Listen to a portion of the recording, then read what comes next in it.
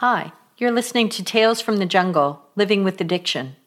This is a podcast written and produced by a mom of an addict, specifically for other families who live with and or interact with an addicted family member. When an addict lives in the family, there's never peace and harmony. While there are cycles of emergencies, any downtime is a period waiting for the next emergency. When your whole life is a crisis, both husbands and wives need to know that their partner has their back.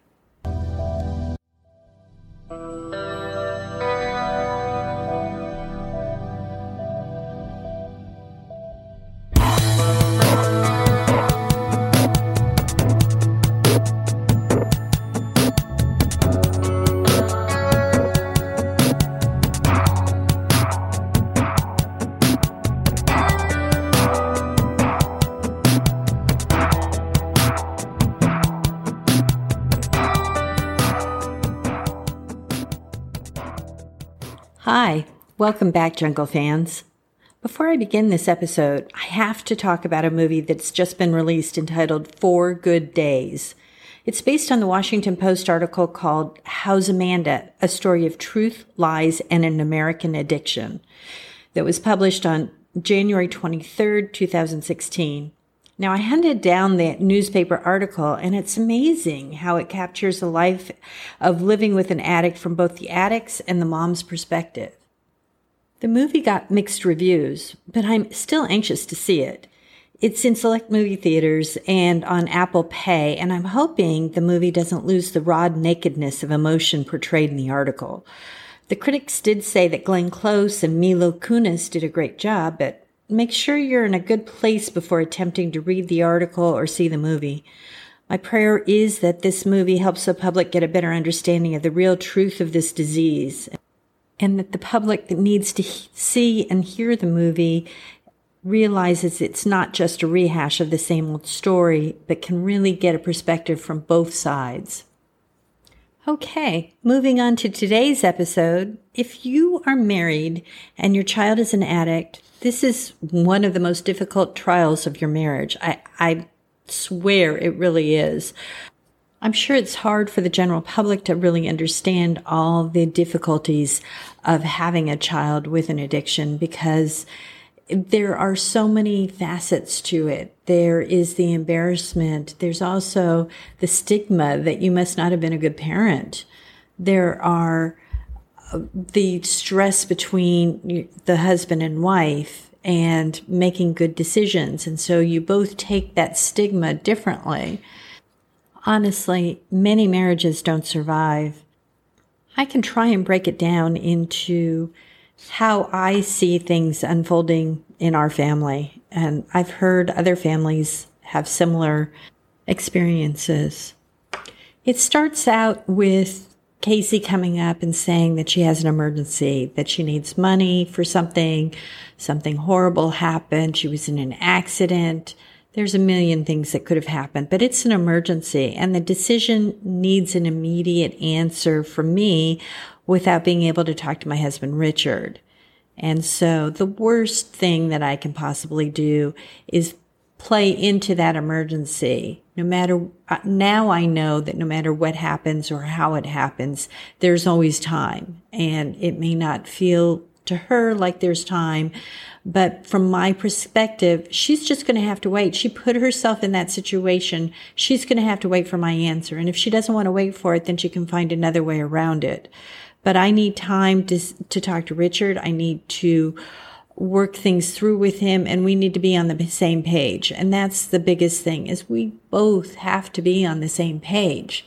And many times we're not. I mean, I have different views on how things should go, and so does he, based on many things. Some of the barriers to our discussion are that we both have very strong opinions. We're both convicted in the way we feel about it. We came from different backgrounds, so our views on raising children are different, and whether we're lenient or strict or however we believe in child rearing, that's different.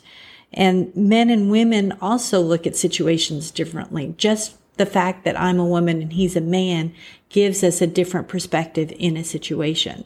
And we both have to be willing to be open to hear the other side's viewpoint. And that's part of it too, because sometimes you become so convinced that your stance is correct and what you want to do. Don't give money, pay for something, help in some way, but not in another. All of those things, there's so many different ways that a solution can come up that it's easy to become entrenched in a certain viewpoint and not see the other side and not understand that there's not just the one or the other possibility. There are many possibilities, and it may look different tomorrow than it does today. Maybe you both need to sleep on it when you have let some of the excitement die down and you're both in a calmer place and you have a more rational way of looking at things. I must admit, sometimes knowing that this situation is going to cause yet another fight makes it easier to see it as an emergency, and then for me to have to make a decision right now so that I don't have to go through that fight with Richard, that I can just say, look, I made this decision. I had to. It was in the moment, and I'm just letting you know about it. And I know there'll still be a fight, but at least it's done and over with, and it won't be as drawn out as the other type of fight that we would have if we were making the decision together. And that's really not fair. It's not fair to Richard. It's not fair to Casey. There could be so many other possibilities that I hadn't even thought of. But if I get caught up in her emergency and caught up in the time of the moment, I found that her solutions are usually not well thought out because she only thinks about the next minute, the next 2 minutes, and hasn't been able to see around corners very well. So I need someone else, a partner on my side, who can help me take a step back, help me calm it down and say, what really is the rational decision here? Every time that we have done that, we have made a much better decision. On top of all of this, you have to factor in the fact that there are old wounds between Casey and me, which impede upon the conversations that we have. Our communication styles become what we expect to hear from the other rather than what they are truly saying. And as I've grown, as I've become a better communicator with Casey, sometimes she doesn't always hear what I'm saying because she hears what she expects me to say. And vice versa as well. As she has grown and gotten better in her communication and her realizing what her needs are and trying to set boundaries for herself, sometimes I expect to hear some of the old manipulation or old things that she has done to hurt me.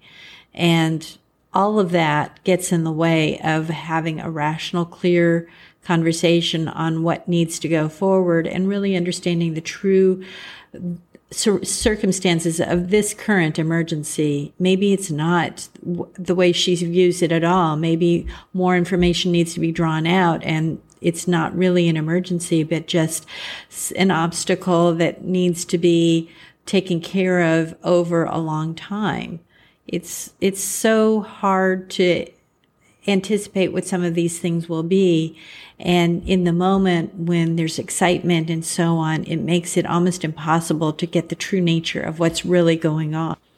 Layer on top of this, you have all the old baggage from Richard's and my previous relationships, old arguments that we've had where we've hurt each other without meaning to, but there are things we've done or said that are triggered by something in this current argument. All of this makes it so much more difficult, and it being such a volatile situation and a difficult time, it's hard to get that proper perspective that you need in order to get a clear and rational answer. And that's why you really need, time is your friend. You really need the time for you both to look at it rationally and have an open mind and make sure you're both in a good place.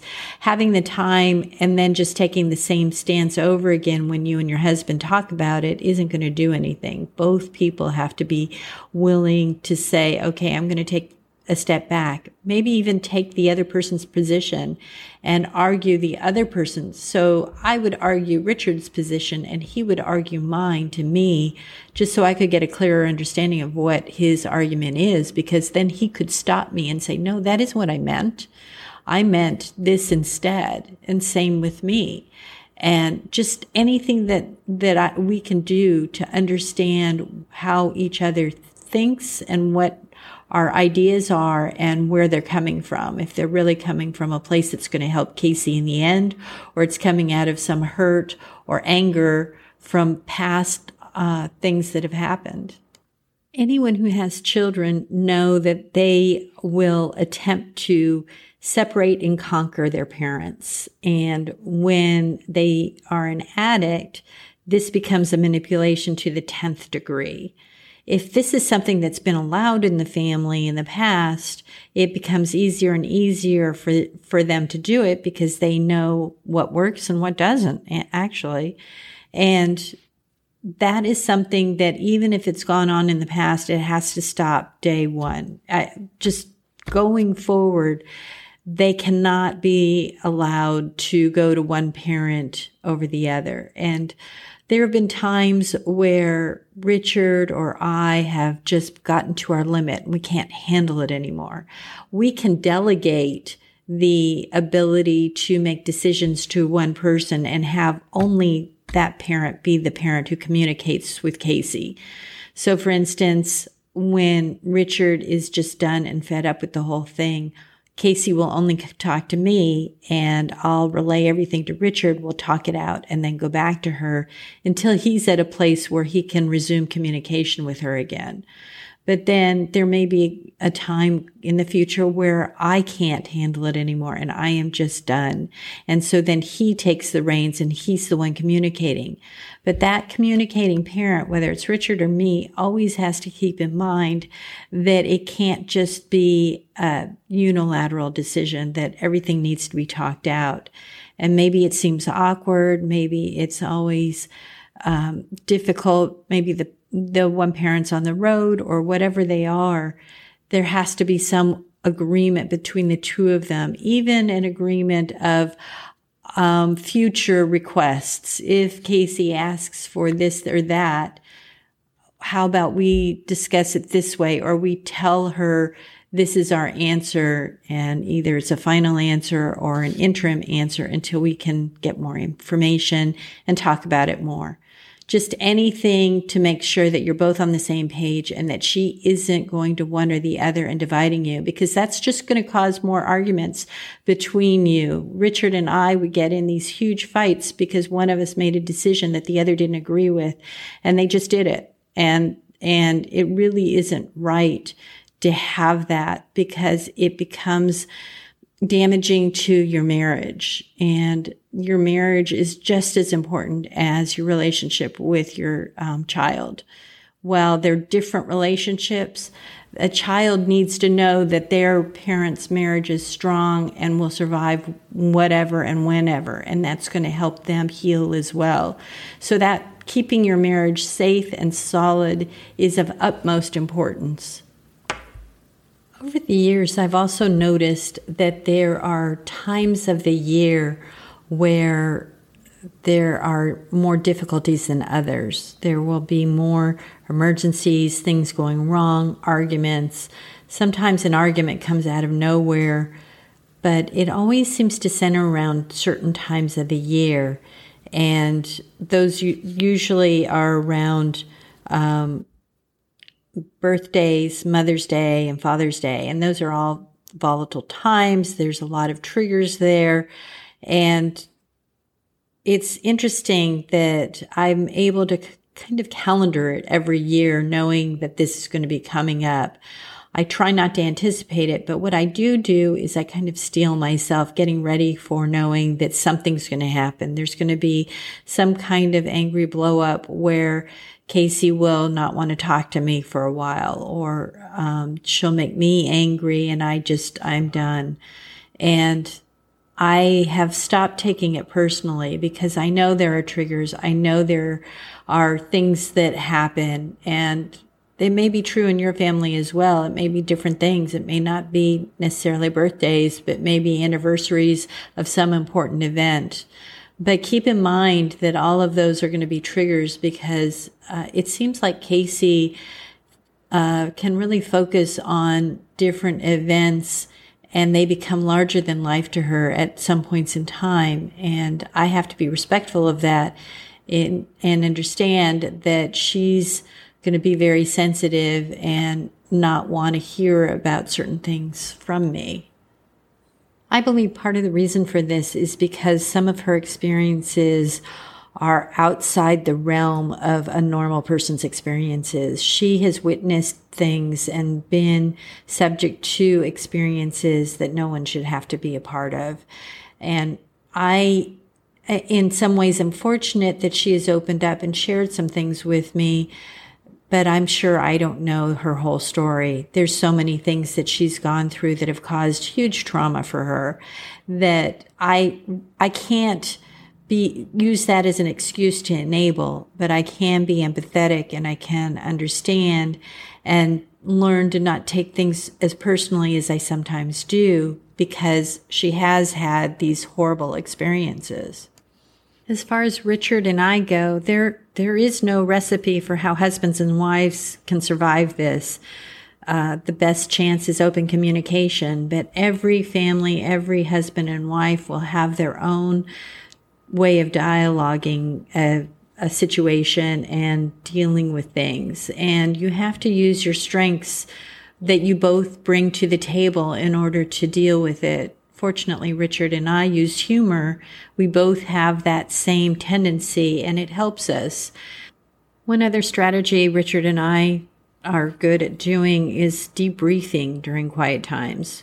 Once a whole situation has blown over, we're in a calm period, and there's no longer any residue of the emergency, we sit down and we talk about what went right, what went wrong, if there were hurt feelings, why, and any underlying currents that could have been going on during that whole situation. And I think that's another really important part of understanding how to deal with things in the future. We won't always get it right, but we can at least try and learn from how we've handled things in the past. I firmly believe that if your marriage can survive this, it can survive anything. Well, I'll talk to you in 2 weeks. If you found this helpful, please leave a review at your podcast site to help others find it. And you can also find me on Twitter at Chelsea's Jungle if you want to leave comments or questions. Thank you. Talk to you soon. Music is Riding the Dragon by Movie Theater.